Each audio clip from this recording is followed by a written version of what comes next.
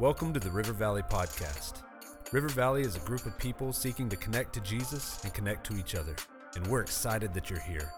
Whether you're listening at home, on the job, maybe at the gym, in the car, wherever you're joining us, I hope that you'll open up your heart, open up your mind, and receive a fresh word from the Lord today. Enjoy the message.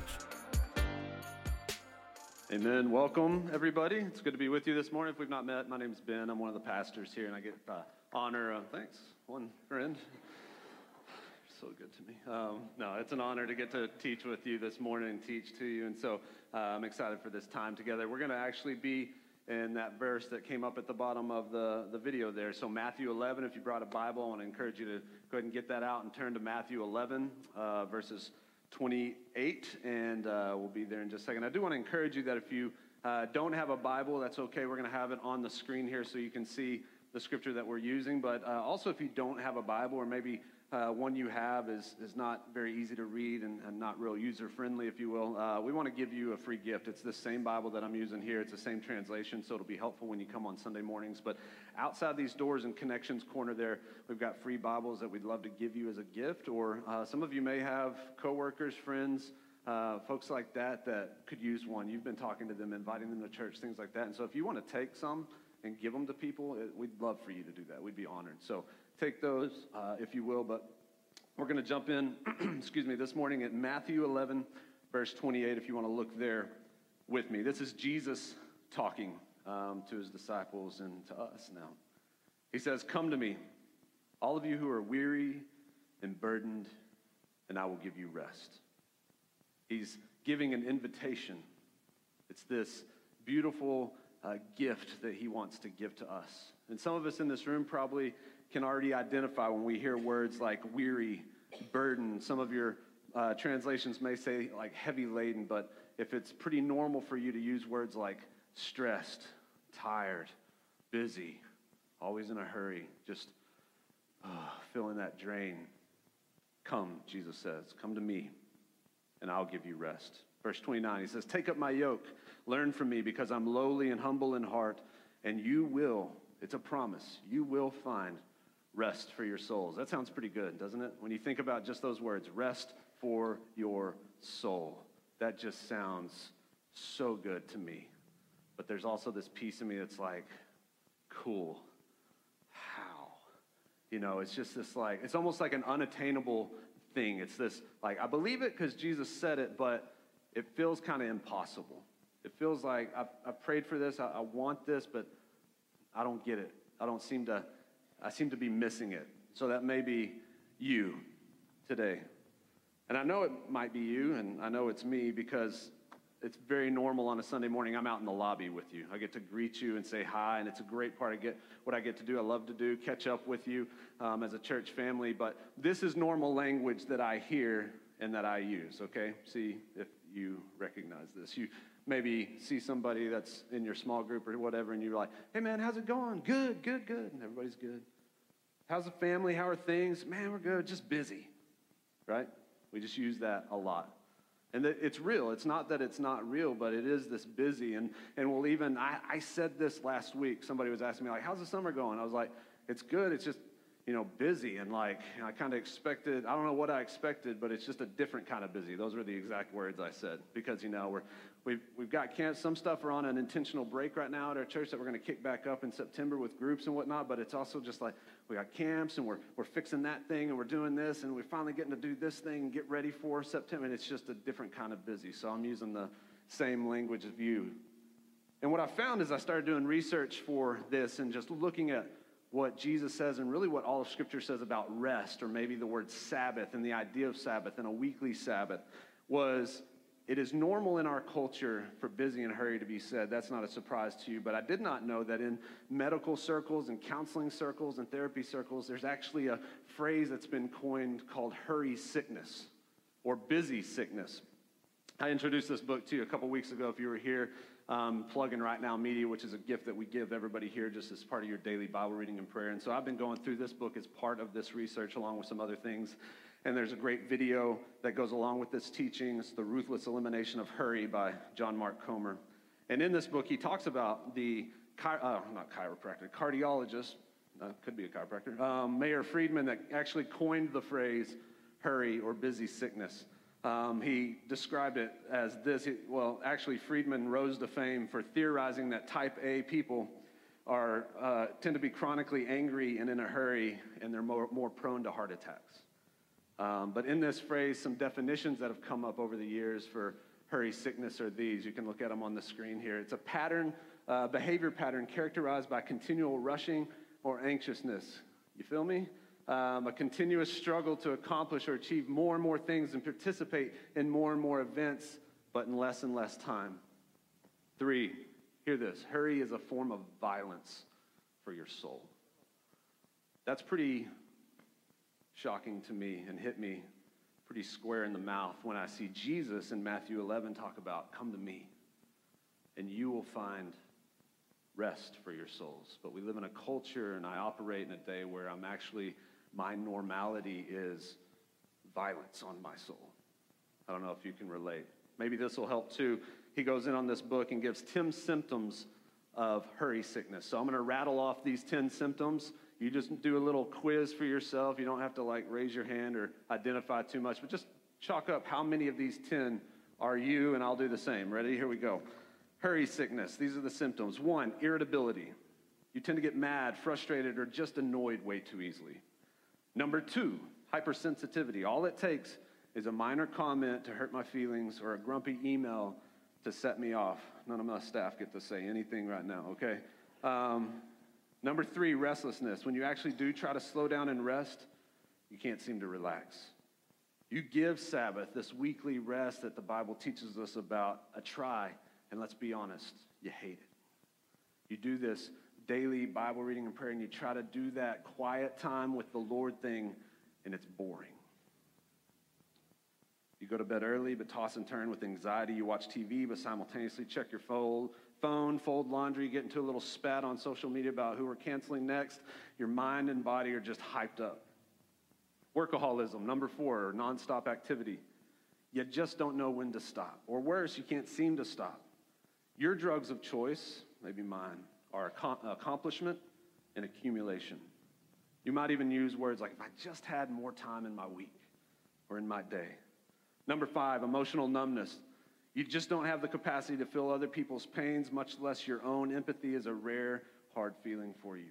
Number 6, out of order priorities. You feel disconnected from your identity, purpose, calling as a son or daughter of God. You're always getting sucked into the tyranny of the urgent, not necessarily the most important. You're busier than ever before, but you still feel like you just don't have enough time for what matters most. Number 7, lack of care for your body. Here we go. You don't have time for the basics. 8 hours of sleep a night. 8 hours. Okay. Daily exercise, healthy home-cooked food. I looked at my wife just now because that sounds like a joke. Minimal stimulants, margin. You tend to gain weight. You get sick multiple times a year. You regularly wake up tired. You don't sleep well. Number 8, escapist behaviors. When you're too tired to do what's actually life-giving for our souls, we turn to our distraction of choice. For some of us, it might be overeating, over-drinking, binge-watching Netflix, browsing social media, surfing the web, looking at porn. You can name your preferred cultural narcotic. Number 9, slippage of spiritual disciplines. Josh Humbert talked a few weeks ago about that slippery slope of sin. There's this spiritual discipline slippage. When we get over busy, the things that are truly life-giving for our soul, hear this, tend to be the first to go rather than the first thing we go to. Number 10, isolation. You feel disconnected from God. You feel disconnected from godly community, others, even disconnected from your own soul. On those rare times when you do actually stop to pray, and by pray I don't mean just ask God for stuff, but actually sit with God in the quiet. We're so stressed and distracted that my mind can't quite settle down long enough to even enjoy the Father's company as his son. I might even say things like, God never speaks to me. I never hear God say anything. I don't hear God. And when we're alone, we come face to face with that void that is our soul and immediately run back to that familiar groove of busyness and digital distraction. So how'd you score? I want to relieve you. This is not a place of shame or guilt. Jesus is quite clear in the Bible that there's no shame or guilt for those who are in Christ Jesus. And I'll tell you, you're not alone. Because if we're having a competition, this is not a one I really want to have, I bet I beat you, or we tied at best. There's something I've noticed in just my daily rhythm, my weekly rhythm, who I am, kind of how I'm wired, and just the culture that we live in that it's so easy for me to get sucked into, that this idea of rest for my soul, peace that Jesus offers as an invitation feels almost impossible.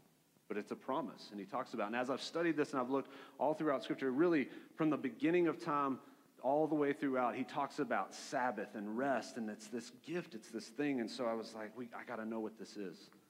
And I felt very clear that I'm supposed to share it with you today. So what is rest? There's two words that are really used most frequently throughout all of Scripture, Old Testament, New Testament. If you're not aware of this, it's fine. Old Testament was written in Hebrew originally, New Testament written in Greek, and so I got some old school words here that I want to define for us just to help us understand the intentionality behind what God gave us as a gift and a command. They're fun words to say, so you can say them with me. The first one is Shabbat. Let's do it again, Shabbat. It's where we get pretty clearly Sabbath, right? And these two are similar, but they're not the same, and they're very intentionally used throughout Scripture. Shabbat, and the other one is Nuach. One more time, Nuach, the little in there, Nuach. There you go. That's Hebrew on you. So really they're similar. So what Shabbat means, you can see here, is this rest. But in the idea of stop working, get the picture of clocking out from work one day a week. Whatever is normal, 6 days a week, normal work, normal rhythms, normal things, there's a clocking out, and I'm going to do a purposeful pause with the Lord. The second word, nuach, again, rest, but it means more of like to dwell or to settle, to rest in that way, Shabbat, nuach. And what I found amazing was, as you look back at the very beginning of time, God weaved this. It was woven. I don't know if weave is a word. I just said it, but it was woven into the fabric of our DNA and in the DNA and of creation. It's everywhere. Look at it in Genesis 2. You can see it. Before we get to that, you see this picture of creation. Many of us know it. It's pretty familiar for us, but you see, and I want you to get the picture as you really study it and see it. God is like breathing out. He's exhaling. He's speaking life into being. He creates the heavens and the earth. He creates water and separates them. There's the sky. There's the moon, the stars. There's land. There's creatures. There's humans. And for 6 days, it's this exhaling, this breathing out of creation. And on the seventh day, it says this in Genesis 2, verse 2, on the seventh day, God completed his work that he had done, and he rested on the seventh day from all of his work that he had done. God blessed the seventh day and declared it holy, for on it he rested from all the work of his creation. You get this picture of both Shabbat and Nuach as God is creating. And on the seventh, on the first 6 days, he's breathing out, he's exhaling, and then on the seventh day, it's like he inhales and intentionally takes a breath. Did God need to rest? No. He's not there like often I and maybe you are, where you're just like, if I can just get to the weekend, I can breathe. We have this lie I think we've kind of built up, at least I know I have, where it's just like, if I can just get past this thing, this project at work, if I can just get past the big wedding day, if I can just get over, Wednesday, get past hump day, the weekend's coming, vacation's coming, and then we all know the joke that we all need a vacation from our vacation. And it's this lie perpetually that we've bought into, that it's just, if I can get past this thing, I can take a breath. But Jesus said, the only way is come to me, and I will give you rest for your souls. This picture that he modeled at the very beginning of creation, of working, and we're supposed to work hard, and we're supposed to give and serve and pour out, but then that one day a week, there's an intentional, purposeful pause to breathe and let him fill us up. One thing I found very interesting as I was studying this is that the teaching, the spiritual practice of tithing and offering is not really that dissimilar from Sabbath. And what I mean by that is as you study tithes and offerings and the principle behind that and why we do that, I don't have time to get into it fully today, but it's this act of obedience. It's not this check in a box like I'm supposed to tithe and give. They told me to. Malachi says it, like I got to do this thing. No, it's this obedience to the Lord that we're saying at the root of all of this, whether we're talking tithe, offering, or Sabbath, it's I trust you, Jesus. I trust you with my two biggest commodities, time and money. Culturally, most of our two biggest commodities.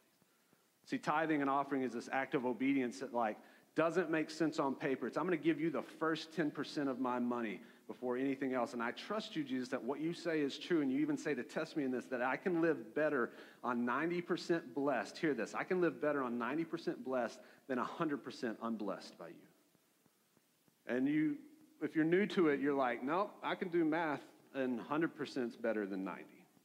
But there's this beautiful, amazing, miraculous thing that the Lord does, that if we'll trust him with our first fruits, the scripture talks about that, first 10%, you can live better on 90% blessed than 100% unblessed. The same teaching is true throughout all of scripture about Sabbath in your time. If you will trust him with 6 days blessed because you use that one day of rest with him, you can trust him to give you more in that time than 7 days unblessed. And it's true. It's a miraculous, beautiful thing. Again, on paper, it's like, nope, if I had 24 more hours, pretty sure I could do some more stuff. But it's not true. We all have this capacity in science and medicine. They're all seeing it. Counselors talk about it all the time. You have a capacity. So just giving you more time doesn't necessarily make it all work. And we know that true. We don't need anybody expert to tell us that. We live it every day, don't we? There's just not enough time. We just don't have enough. What if we come to the one that is life giver, and he will give us rest? I want to give you a warning. We're going to get into the how. We know what Sabbath is. It sounds good, Ben. I love it. How do I do it? We're going to get into that, but I want to give you a warning real quick. Because like all spiritual disciplines and practices, and we've seen it throughout all of the Bible, it can so easily become this. This is the warning. It can just become religious activity. You know this. Coming to church can just be like, I went to church, I did it. But you don't necessarily experience God. We're very intentional about what we do with your kids and what we do in here so that we can have an environment and a time where we can worship Jesus together. We can sing praise to him. We can give a biblical teaching and give you opportunities for community and group, all these different places to serve. But it takes us individually connecting with the Almighty. And he's there. He's saying, I'm here. Come.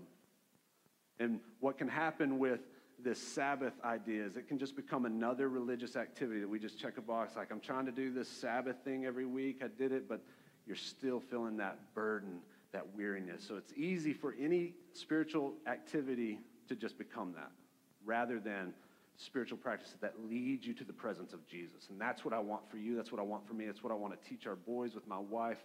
That's what I want for us. So how do we do it? Jesus tells us this in Matthew 11. Look at it again, verse 29. He says, take up my yoke and learn from me, because I'm lowly and humble in heart, and you will find rest for your souls. If you want to find rest for your souls, take up my yoke, learn from me. So this might be something familiar that you've heard in church or church circles before, but let's talk about it a little bit. What does it mean to take up your yoke? This would be a pretty normal teaching and thing to understand that Jesus is telling his disciples, but I don't work in agriculture and farming on a day-to-day basis, so it took me a little learning to really get what God was saying here. There's a couple things with take up your yoke and learn from me. So let's talk about one. One is there is this yoke that if you're in farming and agriculture, you know this. My boy Rick Welch back here knows this, right? It's a yoke that you yoke two animals together. There's a picture here where you can see this wooden cross piece that goes around the animal necks. And the idea is that if they work together, right, and they're in step with one another, if they're in sync with one another, they can accomplish more than they can on their own power. Right? Whether they're pulling a cart or whatever the case may be. And they're actually not working as hard because there's power together. They're not working as hard as if they try to do it individually. But it takes them learning to stay in step with one another, to be in sync with one another. And so think about that analogy as if we were to yoke ourselves with Jesus and follow him and lead like him and love like him and learn like him and all these things, what our life and our day-to-day and our rhythms would be like. The picture you can also get is like a dance there. You've done this maybe as you've dated or gotten married. As my wife and I had this experience, our first date ever was she invited me to a formal with her sorority, which was awesome. We went to San Antonio. We got all dressed up. We had a nice meal, and then there was a dance together with everybody afterwards. She's already smiling down here because she knows what happened. I stepped on her toes, guys, like not just a lot, but hard, you know. And I knew it in the moment, like, you're trying to dance. I'm like, I'm sorry. She's so sweet, you know. She's just like, it's cool, it's fine. It didn't hurt, you know. And then 10 years later, we're looking at pictures, and she's like, no, for real, like, I lost a toenail by the Riverwalk. Like, you messed up my feet, you know, and toenail polish gone. But what happened over time? We kept dancing together.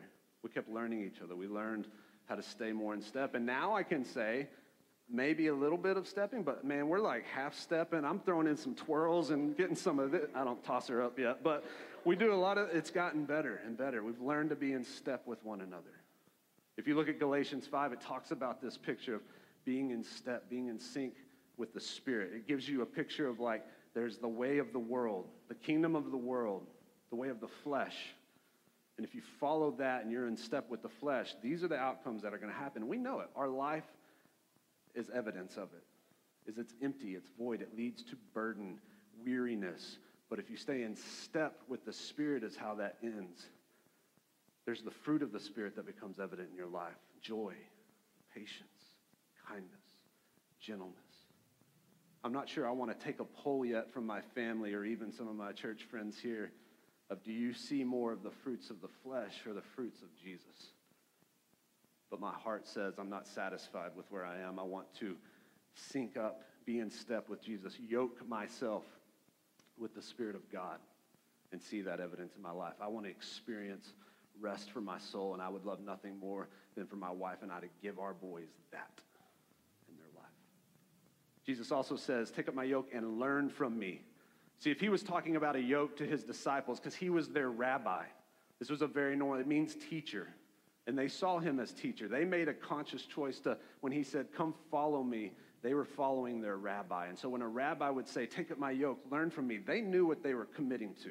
These are 4 things that they would commit to, knowing I'm going to follow this man and he's going to be my rabbi. See, they didn't have the opportunity necessarily like we have to have a word of God with you. I have multiples of these. They didn't have one that I can read and I can hear from the Spirit and learn and interpret Scripture. They didn't have that. So they had a rabbi that they would follow, and they would commit that I'm going to memorize my rabbi's words. I'm going to trust him as the source of truth. They adopted his interpretation of Scripture and would make it their own and live it out. They imitated how he did ministry, and they multiplied his teaching with disciples of their own. You and I are offered the same invitation from Jesus. The Scripture talks about for us to become disciples, to follow Jesus, to give him our life, to surrender absolutely everything's on the table, even when it doesn't make sense, like tithing and time and Sabbath and all that. I'm going to trust you, Jesus, that your ways are higher than my ways and your thoughts are higher than my thoughts, like Isaiah said. He invites us to go and make disciples in all nations, baptizing them in the name of the Father, the Son, and the Holy Spirit. The same invitation he gave to the 12 popular dudes that we know today, you're given that same invitation. Let's go on an adventure. Come and learn from me. Take my yoke. And that's the commitment that we have to make. Now let's get real practical with it all as we start to wrap up. The why we Sabbath, the purpose behind the Sabbath is really the same for all of us. The teaching throughout Scripture of what Sabbath is and the purpose for it is really the same for all. See, if you look at the New Testament and you watch Jesus' life and ministry, you see him constantly kind of rubbing up against religious leaders of his day. And a lot of the times that up against them was because of what he was doing on the Sabbath, ministry and work and caring for other people.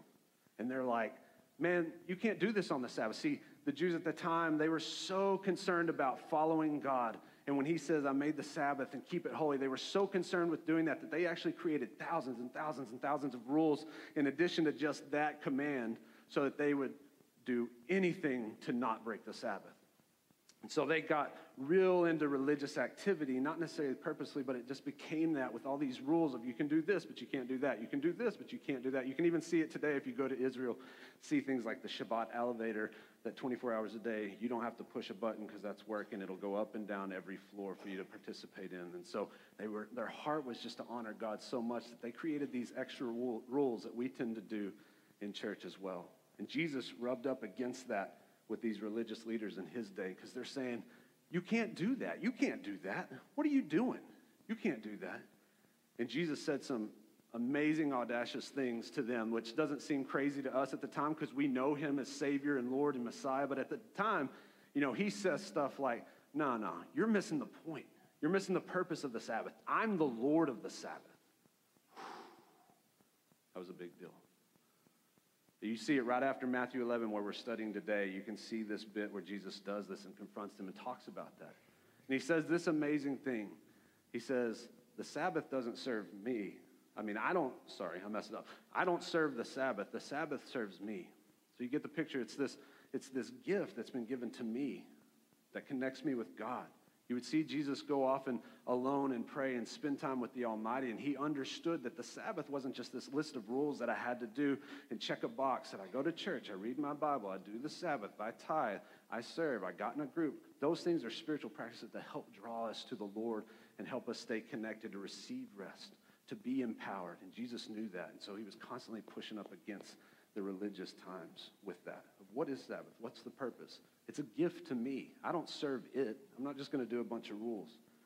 And that's the invitation for us as well. But we've got to figure out in our life, in our day, in our week, what does this look like? It's a great concept. You're thinking, Ben, awesome. Again, get it. I'm with it. Jesus said it. But what does it look like?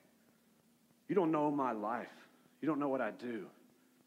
So the purpose of the Sabbath is really the same for all of us, but I believe God's shown me that the how of the Sabbath can be unique to each of us, because a lot of our weeks and times are very different. Your week looks very different than my normal week as a pastor. You might be retired. You might be an empty nester. I've got 3 little Hanyaks in the house that me and my wife are just trying to we love it. But it's a season, and it looks different than your season. And so what we want to do is we're going to spend some time here in a little bit and just start to ask the Lord, with the things I'm giving, the things I'm doing, the things I'm serving in, and just my station of life, what does Sabbath look like? It's going to probably look a little different for each of us. For many of us, Sunday probably is the best day for us. We do this purposefully, weekly, so that we can come together in the power of Jesus' name, and you can be around godly people, and we can give him worship and honor and praise, and think about the lyrics that we're singing, and your kids are taken care of back there, getting Jesus and biblical teaching, and you get that as well, and you're encouraged to serve in a different way than you give and work and serve the 6 other days of the week. And so Sunday makes a lot of sense maybe for all of us. If you get really angry watching the Cowboys, maybe you pick a different day, because even if you come to church and stuff, you're going to go home, and it's not going to be real Sabbathy, okay? But maybe that is joyous for you, and I think you can fit that in. I believe God is fun, and he loves you, and he's good with leisure activities that we can do as a family, whether it's out in nature, watching a family movie together, having a celebratory meal, talking about what did you see God do these past 6 days. Again, we can get real robotic about it has to look exactly like this for each of us, and I think we'd be in the same place as the Pharisees. You're missing the point. Ben, you're missing the point. My week to week might even look a little bit different. My wife and I can develop kind of a rhythm of purposeful pause, but the how might look a little different week to week. And I create margin, because sometimes emergencies do happen. Family emergencies, church emergencies. And so we have wiggle room for that, and we don't get so stuck in a rut. But it's going to have to be starting with trust, buying into Jesus' truth, and then going, okay, Jesus, what's this supposed to look like for our family? My wife and I still have some work to do to sit down and go what does this look like? How do we give our boys this, and not just us, but us too? How do we bring them into the conversation about what would it look like for us to enjoy the presence of Jesus together one day a week? What could that look like practically? And there might be some hard things in the beginning, because we can see that our rhythm is out of whack. Maybe instead of 5 sports, we're going to pick 2, guys. But think about what that would teach my boys, to make those choices, and they see the priority that Jesus is. We're not saying no sports. We're just saying maybe we're not going to do all of them, where every day, every night, there's practice. And that's just an example for our family. You're in a different situation of life, and so that's why it's important that we have to ask the Lord, and you can hear, and you will hear from Jesus and the Holy Spirit of what this is supposed to look like, and you practice. Just like I stepped on my wife's toes and had to figure that out, you have to practice, mess it up, get back up, practice. And you'll start to find now there's a rhythm where there's life-giving rest for my soul. One of the things I found when I was researching this was, again, back to Jewish tradition. They do this amazing thing still today with Orthodox Jews. And I don't know if I'll say it right, but the tradition is called Havdalah. It's in their weekly rhythm of practicing Sabbath. Sabbath ends with them going through Havdalah. And so what it looks like is usually they're around the table as best as I can understand. You see things like this on the table.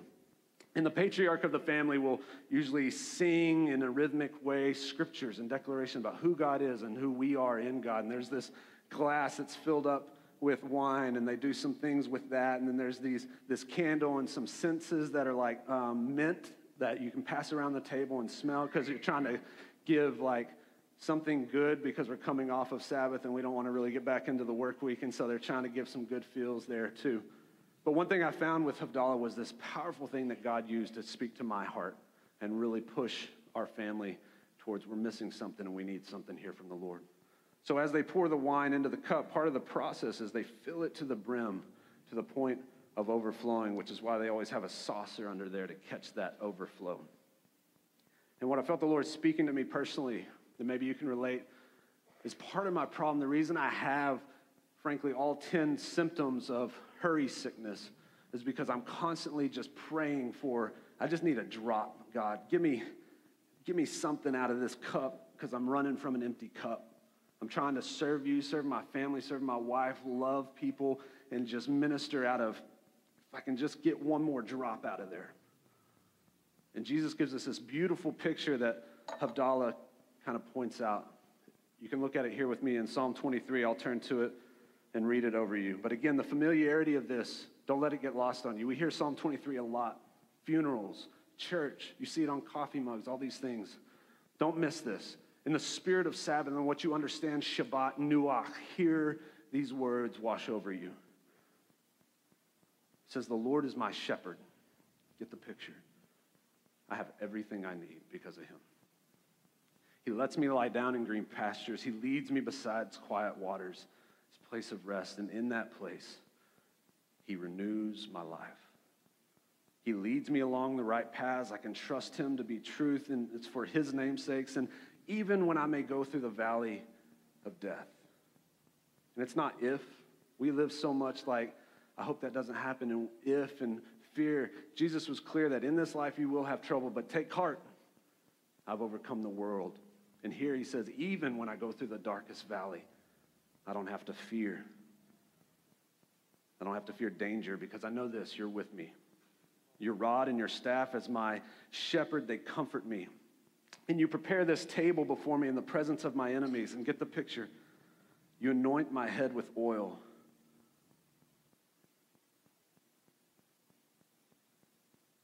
And my cup overflows. And because of this rhythm with the Lord, only goodness and faithful love will pursue me all the days of my life, even in the days that involve the darkest valley. And hear the word, again, Nuach, I will dwell in the house of the Lord for as long as I live. And this hit me right between the eyes, is that so much I'm just trying to pour out of an empty cup and just hope for some drops and just, man, if I can just get to this vacation, if I can just get past this thing. And it never was enough. There's never enough time. There's never the right vacation. There's never the right break. I need Jesus. I need this rhythm that he gave us from the beginning of creation, that my week is off because I'm not giving him and trusting him with that time like I trust him with my money or like I trust him with my family. So what does my weekly rhythm need to look like where it can have intentional, purposeful pause? Because I feel like what the Lord gave me, and it's for us here today, is that instead of operating from an empty cup, it's that if I'll have that weekly rhythm with him, I start to figure that out, my cup doesn't even get empty. I'm operating from the overflow. That's the place that I love out of and serve out of. And he's constantly, because I have this weekly and daily rhythm with him, where he's constantly filling me up. Even when I walk through a hard time, have a difficult situation at work or home, or there's somebody's passing that's tragic, and even though that, my cup's full and I operate from the overflow, because I know he's with me. He comforts me. He fills me up constantly. There's this rhythm that we start to live in. And so I want to take just a few moments here, and we'll dismiss, for us to ask the Lord, what is that supposed to look like for us? So get in a posture of prayer, whatever that looks like for you. And I just want to pray over you.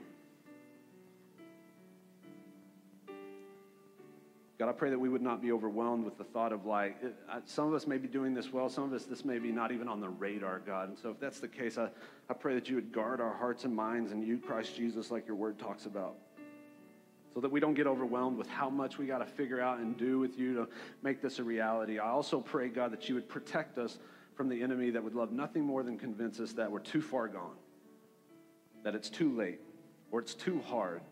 Look at all these conversations you have to kind of set this up in your life to start to live this out, and you're going to screw it up. So why start? Would you protect our hearts and minds from hearing that noise from the enemy? And we want to hear from you, Jesus, the truth from you, Father.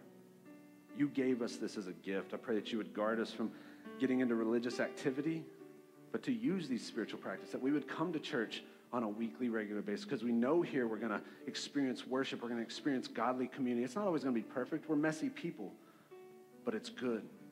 And you're going to use it for our growth, God. I pray that you'd help us connect with godly community, trust you with tithes, offerings, serving, Sabbath, Father. I pray that you'd give us even just one nugget this morning of what would it look like to have purposeful pause in my week with my family. What would it look like, God, for me to set aside time to honor you and enjoy your presence? Not do a thing because I have to, but really enjoy being with you, Father. I believe your word's true, and my experience in my life is you want that. You're saying, come on, I'm right here. So would you help me surrender to that and show me, what does that look like to just enjoy your presence? I'm not sure I've even done that before. What would it look like for us to celebrate as a family who you are weekly? Would you give us practical application, Father, as we experience this with you? Continue to speak to us, God, as we leave. I know that you want to, so I pray more that you would help us to be receptive as we leave, to continue to hear from you. Make notes, jot ideas down, share them, and just go for it. Just try. It's in your name that we trust and pray. Amen. Thank you for listening.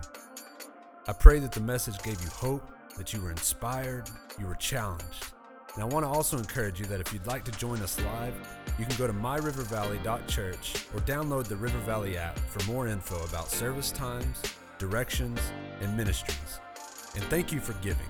Your generosity and how you serve as our church family is so important to us. You are helping reach people for the gospel of Jesus. You can go to myrivervalley.church/give for more details there as well. We'll see you next week.